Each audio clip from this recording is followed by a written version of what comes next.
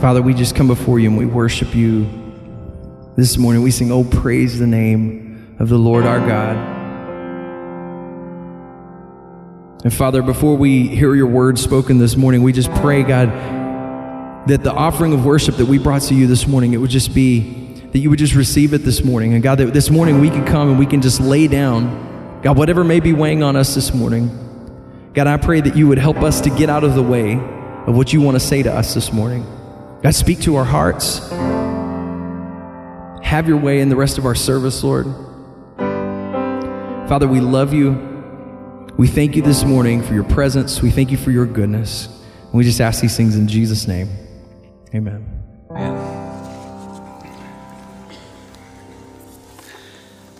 So our next chapter, looking into the life of David, is 2 Samuel chapter 21.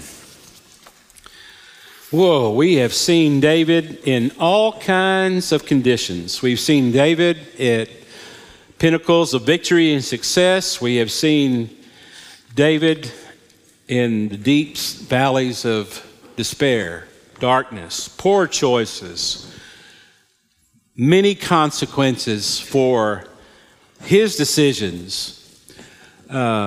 He has been on a roller coaster. Some days you say, I can see why God called him a man after God's own heart. And then other times you go, I don't see how God could call David a man after his own heart. And in the life of David, we see much grace. We see much discipline. We see judgment and victory. Kind of like life. Kind of like life. We picked up David when he was just a shepherd boy. He was taking care of his dad Jesse's sheep. He was learning to use a slingshot. He was learning to care for people. He was learning leadership. God was training him for things he had no way of knowing.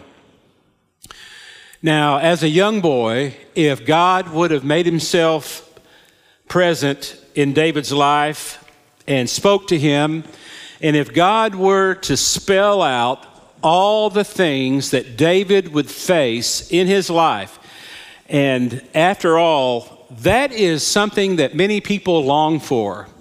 I've heard this more than once when people are going through difficulties in life. They say, if God had just told us all the things that we would face in our life, we'd be able to prepare for them. And I go, no, most of us would quit. And I think David would have. I think there's no way if God would have sat down with David and said, now, David, let me tell you how your life's going to go. You're going to have to deal with Saul. You're going to have to deal with the giants. You're going to have to deal with your son Absalom. You're going to have to deal with the situation with Bathsheba. You are going to have to deal with the guilt of Uriah and Bathsheba. You are going to lose a child early on in his life. You are going to experience much hardship. You are going to be hunted down. You are going to be chased away. You are going to be misunderstood. You are going to be heralded as the great Messiah and the great victor, but you are also going to be demeaned. Half of the country is going to loathe your very existence. And even those who are with you are going to question you, and you're going to make decisions that are rightfully so worthy of questioning. Because David, your life is going to be full of great extremes, ups and downs. David, after hearing all that, I think David would have just said, I can't do this. And I think that if your last 5 years were spelled out for you, many of you would say, I would go, no, I can't tackle that kind of misery for 5 years. If you think back to all the things that you have faced in your life the past 5 years, 10 years perhaps, you would go, there's no way I could have dealt with that all at one time in knowledge that I would know all those things are going to happen and then be ready to face those things, because it would be overwhelming. And so the fact that God does not give us all the details of our life is an act of his kindness and grace. It's an act of his kindness and grace. He just doesn't show us all the pain and all the hurt and all the difficulty that we will face in life. What he does teach us, however, is we need to prepare ourselves for whatever may come. That's what he teaches us. He tells us that we need to have the faith, we need to have the resolve, we need to have the determination, we need to have the understanding of God. We need to have God's presence in our life. Our faith needs to grow. We need to get tougher. We need to get stronger. And we need to get ready for the life that will come. Because even though many, many preachers say today that if you're in Christ, it's going to be a great life for you. It's going to be a wonderful life for you. It's going to be a life of roses. It's going to be a life with no thorns. If you're right with God, then there's going to be nothing but blessing after blessing after blessing. But then you look at real people in the Bible, and God is either directly or indirectly teaching us what life constitutes of. We know that what they're teaching is not true to the Scriptures. And the truth is, it is more relevant, I think, and more beneficial for a preacher like myself to stand up and say, you have no idea of knowing what the next 5 years holds for you. You have no idea of knowing what the next 10 years are for your life. So, today, begin the process of getting ready for whatever life sends your way. You don't know about the illnesses. You don't know about the economic woes that you may face. You don't know about the conflicts you're going to deal with. You don't know what your children are going to face. You don't know where our countries are going to be. There are no guarantees that you are going to be living this blessed life that everyone would crave. There's no way of knowing that. And it really is foolish for us to say, it's all in God's hands. I'm just going to let it lay there. And I believe God. I believe He came to give me abundant life. And that means a lack of difficult circumstances. James himself says, when you face trials of various kinds, you are going to face some difficult days. Are you ready for them? You see, what we need to be doing now is preparing ourselves so that we are stronger, we are tougher, we are more entrenched in faith, in life change, in the presence of God in our life, and we are ready to praise God regardless of what comes our way. Have you considered my servant Job? God said to Satan. And Job said, no, I hadn't considered him. You've got a hedge of protection around Job. You don't let anything bad happen to him. God says, let me tell you something. I believe in this Job, and I'm here to tell you that if I took that hedge of protection away from him, he will always worship me. He will always be faithful to me, no matter what you do to him. And of course, they went through 2 chapters of misery in the life of Job. And Job struggled with that. And we know that at the end, he received and he was strengthened and he was worked through. But we would be foolish to say that we are not going to face similar things that Job has faced. We just don't know that. And I think it's really crucial that we all understand the importance of our preparing ourselves for difficult times. Not a doomsayer, just realism. Prepare yourself. Prepare yourself for whatever may come. It doesn't mean that God doesn't care for you. It doesn't matter that God's not powerful. It doesn't mean that God is not with us. It doesn't mean that God is not faithful to us. It altogether differently. It means that we need to prepare ourselves that no matter what we go through, we can reach forward and appropriate faith to carry us through. Appropriate His presence to carry us through. Learn now how to access the throne of God. Learn now how to trust God for tomorrow. Learn now how to pray. Learn now how to retrieve Scripture, how to have Scripture in your mind and your heart so that you can just unleash it on temptation and bad circumstances and the things that Satan would love to use to tear your life apart. So we pick up 2 Samuel 21. Implied learning from the Scripture. As Paul said in Corinthians, the Old Testament is a gift to us that warns us, that guides us, that instructs us. And we have some implied learning here. After all David has gone through, after all the difficult days, after all the mistakes he's made and the consequences for his actions, after all the things that have taken place that have impacted his reign in a negative way that have nothing to do with him, we find it saying in chapter 21, verse 1, there was a famine during David's reign that lasted for 3 years. Man, you know, David, son, you just can't win. You can't buy a break, David. You've been through all that pain and all that torture and all those experiences. David, God's not at work in your life. I can hear his antagonist saying to him, David, if you were really a man of God, all these things wouldn't be going on. Now we're dealing with a famine. We're dealing with a famine. We've been through the Absalom deal. We've been through the Saul deal. We've been through all the ites that have fought us and the Philistines. We've had to struggle with the giants of Philistine. And now, David, you're the king and you're trying to consolidate the two divided nations. And a famine during your reign lasts for 3 years. David, if you were a better king, we wouldn't be dealing with all these problems. You might be in line with that banner saying, David, you got to repent. Something's wrong here. Now, what does David do? There's a famine during David's reign that lasted for 3 years. So David asked the Lord about that. I love that. Took him 3 years to get there, perhaps. That's the way I read that.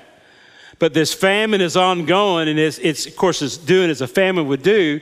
We haven't lived in a famine. Most of us have not lived in a famine.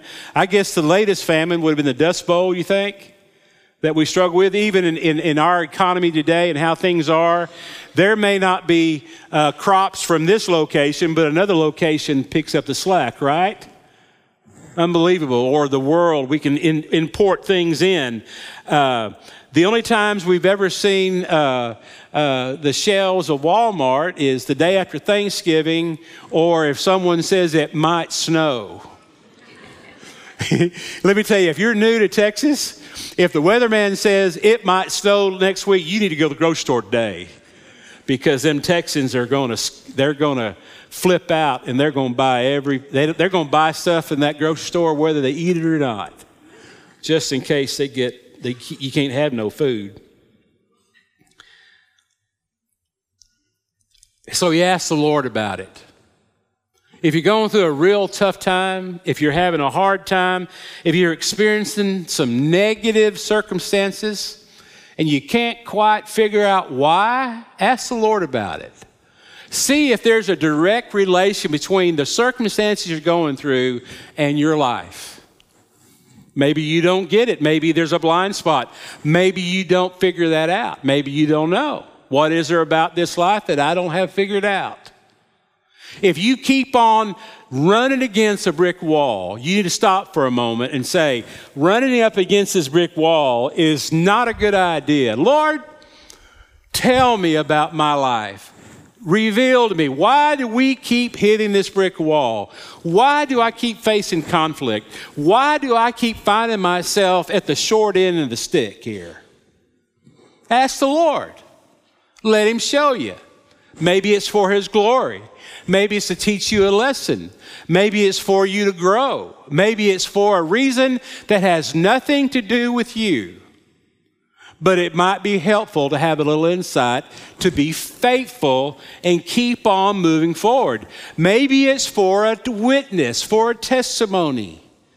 Maybe it's for you to be able to live in such a way and speak in such a way that people can see that God must be real, because here you are finding joy and peace when your world shows that that should not be the result. And the Lord said, the famine has come because Saul and his family are guilty of murdering the Gibeonites. Had nothing to do with David. But David can let the guilt go on this one issue. Had nothing to do with him. Had to do with Saul and his family. Saul been dead a long time now. Most of Saul's family are dead. But that's why they're having a famine. That's why they're experiencing a famine, is because the scripture says, and you may question this, well, how in the world can that be? It be. Now, you'll get paralyzed if you'll try to figure out verse 1 without a simple application to your life. Okay? It says very clearly that the reason why there's a famine in the land is because Saul tried to get rid of all the Gibeonites. That was against the Lord's instructions. So the king summoned the Gibeonites. They were not part of Israel, but were all that was left of the nation of the Amorites. The people of Israel had sworn not to kill them. Remember that? Long time ago. The people of Israel had sworn not to kill them, but Saul, in his zeal for Israel and Judah, had tried to wipe them out. David asked them, what can I do for you? How can I make amends so that you will bless the Lord's people again?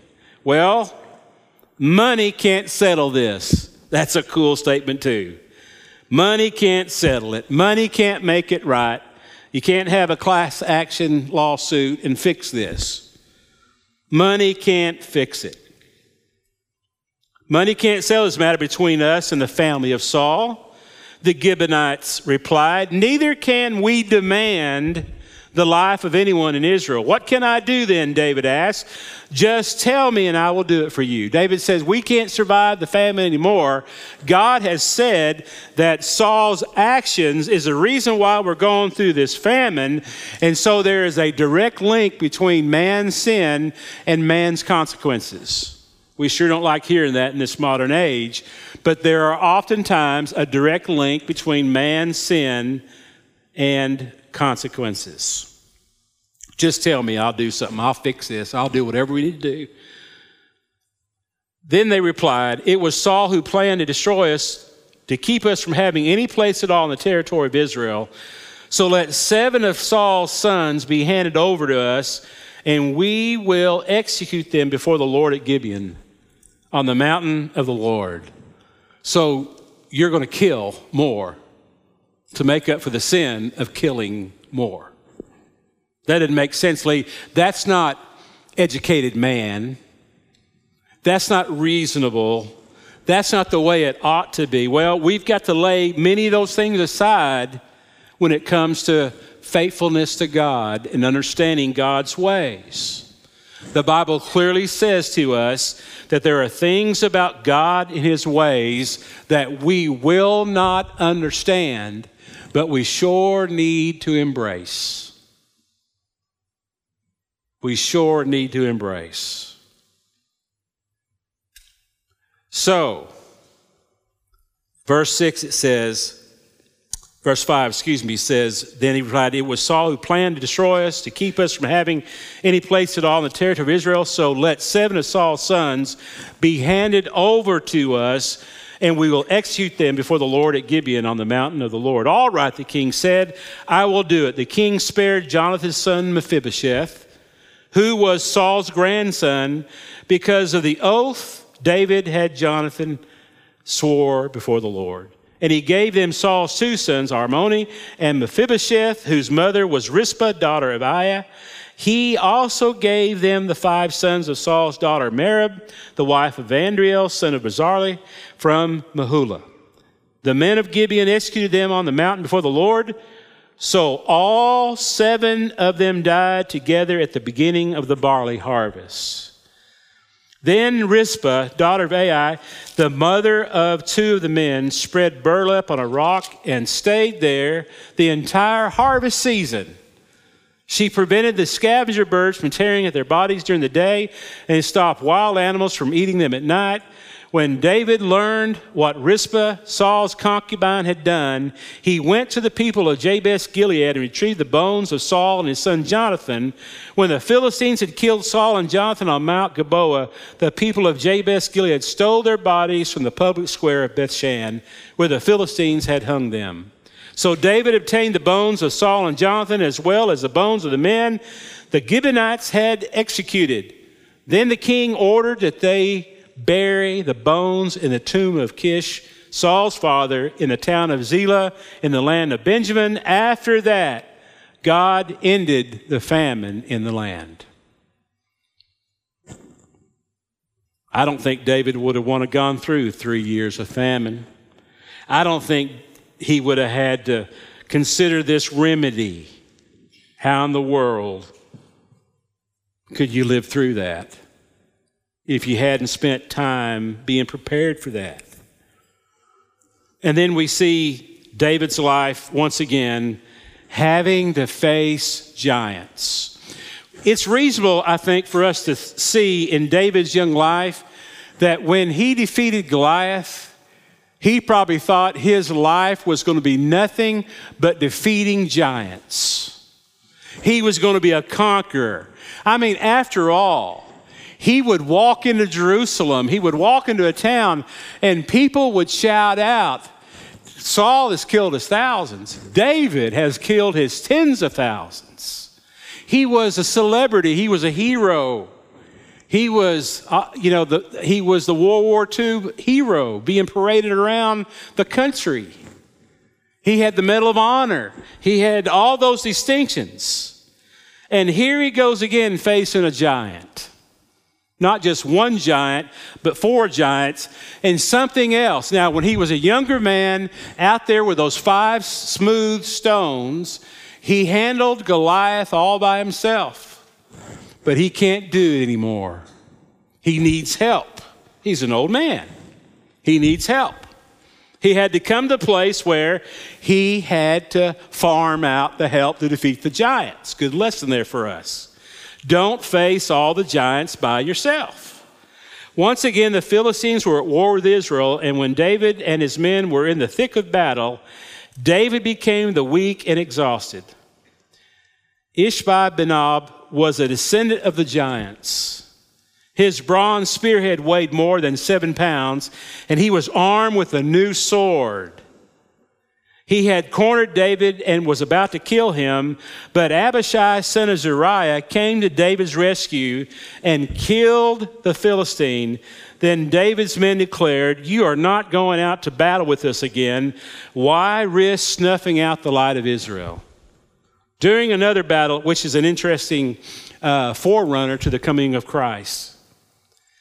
During the battle at Gob, verse 18. After this, there was another battle against the Philistine at Gob. As they fought, Sibbecai from Hushna killed Saph, another descendant of the giants. So you got 2 giants down. During another battle at Gob, Elon, son of Jair from Bethlehem, killed the brother of Goliath of Gath. The handle of his spear was as thick as a weaver's beam. Big men with big weapons. You got 3 down now.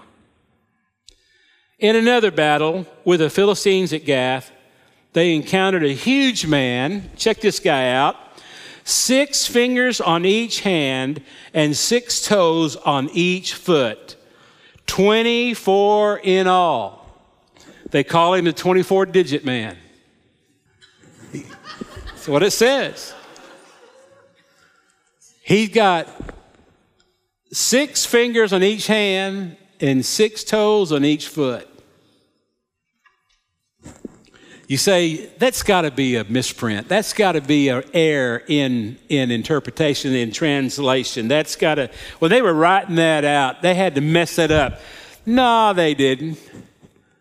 He was a big farm boy that had 6 toes on each foot and 6 fingers on each hand, and they called him 24-digit boy. And then they ducked. He was a big, strapping lad, but all who was also a descendant of the giants, but when he defied and taunted Israel, he was killed by Jonathan, the son of David's brother Shemaiah. These 4 Philistines were descendants of the giants of Gath, but David and his warriors killed them. All right, what does that tell us? What does that tell us? What does that tell us about our life? That tells us about David's life. What does that tell us about our life? It tells us that even though you defeated the giant, you're liable to face more you don't even know about. And you may come to the point where you're not able personally to defeat those giants yourself, and you got to have some help. You got to have some help. Giants. What are the giants that you might face? So what do we do? The indirect teaching for us here is consider the next 10 years of your life. You have no way of knowing what's going to happen to you. I mean, the truth of the matter is some of us are going to get ill. Some of us are going to lose our jobs. Some of us are going to have children that are going to cause pain and problems that we can't handle.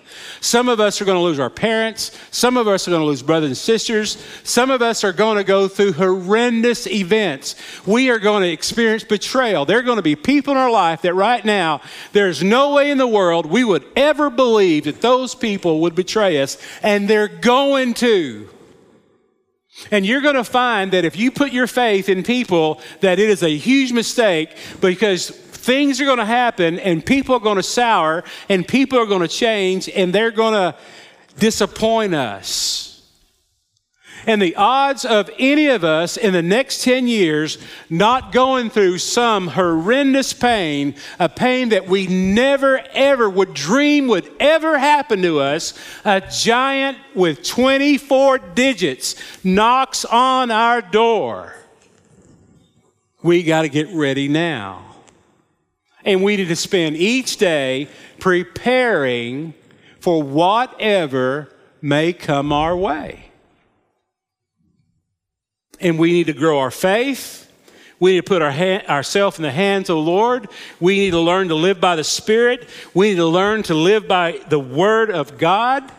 We need to come where we're more entrenched in what God's Word says so that we can count on His faithfulness. And when we find ourselves up against an experience that we can find no joy in from the world situation there, we find joy in God. You got to get ready. You got to get ready. You got to get ready. We want to prepare you. We want to get you ready. It's God's work. It's not our work. There's no way I can do anything to get you ready. I can lead you to get ready. I can hook you up to the harness and I can take you to the water, but I can't make you drink. I can't make you drink His Word. I can't make you learn to be a man of prayer, a lady of prayer. I can't make you learn to be faithful now so that you're more faithful 10 years from now, but we can make some possibilities. We can put it out there and hopefully you will receive it. We are in the process of beginning. We got small groups, all kinds going on. Definitely worthwhile, definitely part of the process, definitely need to be honored and be a part of and connected to. But D groups. We are starting D groups, a time where 3 or 4 men get together, and it is intense discipleship training. It's intense growth work. It is scripture memory. It is praying together. It is doing life together. It's a commitment of 12 to 18 months where people come together and they just get God's Word and deal with it. There's not a curriculum. The Bible is a curriculum as it rightfully should be. But D groups that will assemble themselves, men meet with men and women meet with women. We have called them grow groups in the past. I've called them grow groups, all kinds of groups. But to be groups that we build and we manage and we multiply. And everyone goes through one of these groups. And for no other reason, not for a badge, not for a certificate on the wall, not like that, to get ready for whatever we will face in our future. You need to be ready. It's more important than that extra golf day a week. It's more important than the kids playing 5 sports instead of 4. It's more important than working late. It's more important than anything you'll do. You have prepared yourself probably financially for dark times. You have probably prepared your house for the winter when time comes. You make all these preparations. How about preparing your life for whatever may come? Ken, come speak to us. Okay. So if you're visiting today, my name's Kenny Smith. I'm the executive pastor here at the church. And in addition to lots of other things, one of my responsibilities is on our adult ministry. And as Lee said, helping to prepare our people for what may come and what we're commanded to do as followers of Jesus. So I wanted to give you an idea of what that is and what kind of that overall roadmap looks like here at the church. I want to caution us as we talk through this. There's not one way. There are many ways to spiritual growth and spiritual maturity, but this is sort of a roadmap, if you will, to show how we at this church want to help prepare our people. So if we look at this chart, it's called the, go ahead and go back, it's called the discipleship pathway, and the idea is that we want to help lead our people. So we'll start up in the upper left-hand corner, know God. Knowing God is what we're doing right now, right? So there's a lot of things that are included in that. Our weekly worship time together is part of what we do as believers. We have large teaching events like we have in the youth building. We started last week, we kicked off a series called Foundations 101, and this is a large group of people hearing more about fundamental beliefs and what we believe, why we believe it, and digging in a little bit deeper. We have Equip series that we've offered in the past to help us prepare for things like marriage and parenting, and how do we apply the biblical principles to our lives? How do we prepare to do these things and live life well? We also help our people to not just read the Bible, but engage the Bible. And so we call it Bible engagement. Lee talks about reading the Bible for life change. We want to teach our people and lead our people to understand through the help of the Holy Spirit and apply and interpret the Bible for ourselves. We want to be self-sufficient. And obviously prayer time, that is how we communicate with God. And so we want to teach our people, we want to lead our people, we want to challenge our people to trust the word of prayer and also seeking God's work in our lives through prayer. So the second one is connecting with people. And you all have heard Lee's passion about this. And why are we passionate about connecting with people is because we are made for community. So we want to offer opportunities for all of our people, not just to come here Sunday morning and sit through the service, but to connect in lots of ways. So we have our Sunday morning groups that meet, most of you guys know this, in the adult building. Those are opportunities for, again, teaching events. We go through Scripture. We go through maybe life studies or subject-based things. We have home groups that meet throughout the week, and those are opportunities to take what the Lord has given Lee in his teaching and further wrestle with this. So we don't just leave it here, but we talk to each other, and we go through that as a faith group. We also have Bible study groups that meet through the week, some early in the morning, some in the evening, typically men with men and women with women. And we also have special interest groups that meet. We have basketball that has devotional times. We have crochet groups. We have areas where people get together around common interests. Next, we'll look at the Make Disciples. And this is what Lee just talked about. I'm not going to go into a deep dive, but if you're interested in kind of hearing more about what this is, you'll be hearing that term D groups. It stands for disciple groups. And basically, we're starting to launch those now. It's not a large program. We're going to say, hey, go ahead and join, sign up for this, and we'll pair you together. But it is from the ground up. It is different than most of the other things that we do around here because, number one, it's not evangelical in its essence. So it's basically targeted at believers and helping those who are followers to prepare for life and to respond to what God has challenged us to do. As Lee mentioned, go ahead and go back. As Lee mentioned, it's 3 to 5. That's a key number because they're very small groups. And that includes a leader. One of the distinctions is we don't have a teacher. So we trust the Holy Spirit to be the teacher in these groups. And so it's, those 3 or 4 or 5 men meeting together, typically meet weekly. It's centered around the Bible. We go through, we're going through reading plan. We're asking the Holy Spirit to bring our attention. The Word is alive. Amen? And so each time we read through the Bible, God has something to say to us, and we want to seek that in a process. We track that, we write that down, and we get ready to talk about it so that as we meet, we can sit there and let the Holy Spirit shape us and work on us. As it says there on the slide, we allow the Holy Spirit to lead and to teach us and to reveal things and convict us. And so part of the good thing about a smaller group is that the accountability happens. As you grow in trust and transparency, you share things about your life and your struggles, and we hold each other accountable to growth. And so the Holy Spirit is the center of that. He leads us and convicts us. As Lee mentioned, we agreed to do this for 12 to 18 months. Seems like a long time to commit to something, but this is a long haul. This is a life journey, and we want our people to really experience spiritual growth through this process. And it's also a replicating plan. And what that means is that at the beginning of these D groups, we agree that at the end of this period, you're going to go ahead and find some guys or gals, and you're going to meet with them, and you're going to do the same thing. So one of the keys is, if we go back to one of our founding scriptures, is the Great Commission, is Jesus tells us to make disciples. It is a calling on all of our lives, not just pastors or teachers. So we're all called to do that. Okay, and then lastly, we want to do this. We don't want to end there, right? We don't want to just be prepared for this life. We want to live a life on mission. And so living a life on mission takes a lot of different aspects. But as Jesus said in Acts 1:8, he says, I want you to be my witnesses, telling people about me. So those are two key things there. One is you need to be prepared to tell your testimony. You need to be able to share what God has done in your life, and we train our people in order to do that.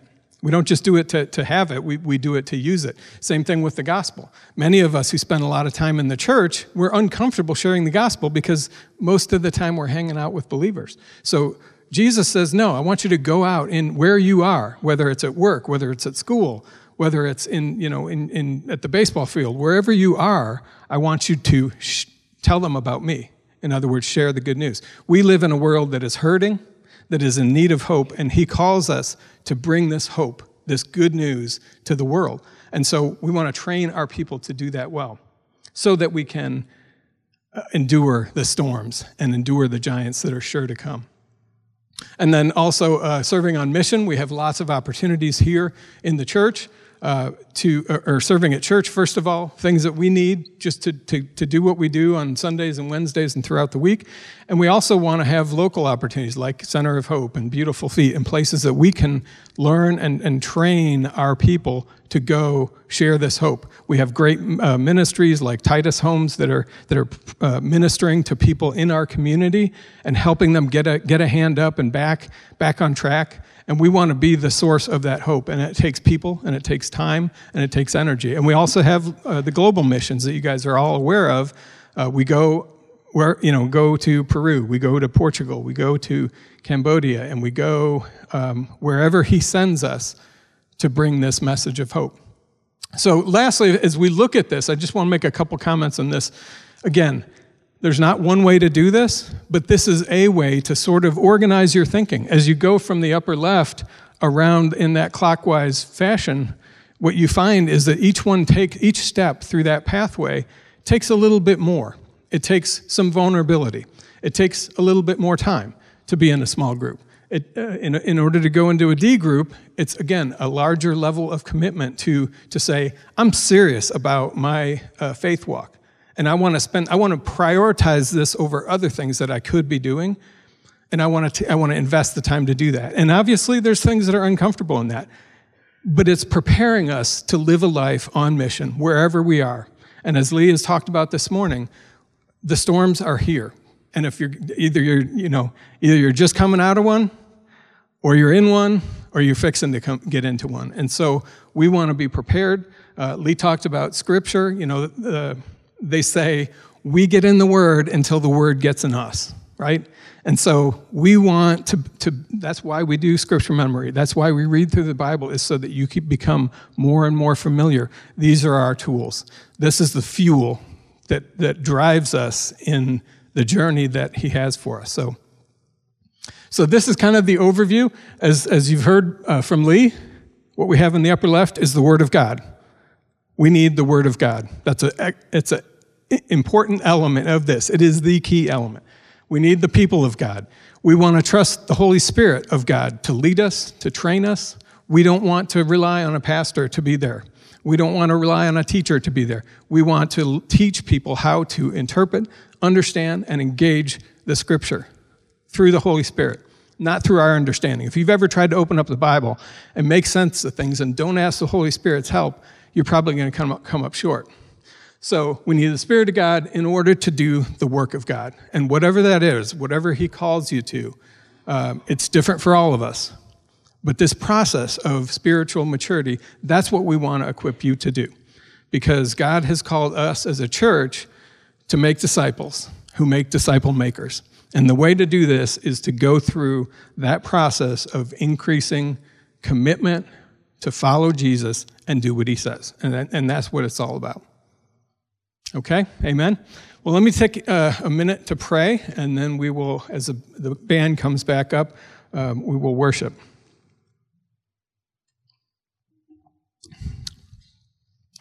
Lord, I just come to you thankful for the teaching that you gave Lee today. Lord, help us as we think about just how to be obedient to the calling that you've put on our lives. Lord, we know that storms are coming. We know that we don't know the future. We don't know what it holds, but we do know that you are true, that you are good, and that you have the best for us, and you've given all that we need through your word. And I just pray for all the people in this room that we would take that calling and that command seriously. I pray that as we launch D groups in our church, I pray that those would be full of you, with men and women who are focused on you, who are committed to you, and just fully abandoned to following your path for our lives. And so, Lord, we just thank you as we hear this word. I hope that it changes us. And Lord, I pray that we would be faithful servants, and that at the end of our time, whenever that is, that you look upon us and you say, well done, because that's what you've commanded us to do. And I just pray for that for all of our people. And Lord, as the ushers come forward, I just want to pray for our offering this morning. Lord, this is all yours. And our tithes and our offerings are simply giving back to you what you already own. You don't need our money. You want our hearts. And I just pray that you would take these tithes, take these offerings, and that you would use it for your purposes, that you would multiply them for the needs that are around the world. And I just pray that as we give those, that we give generously and that we give faithfully to what you've called us to do. And Lord, as we worship again, I pray that we would be not singing songs, but we would be worshiping a King who demands and deserves all of our honor and everything for the glory, for your purposes. We thank you for Jesus. We thank you for the cross. And it's in his powerful name that we pray. Amen.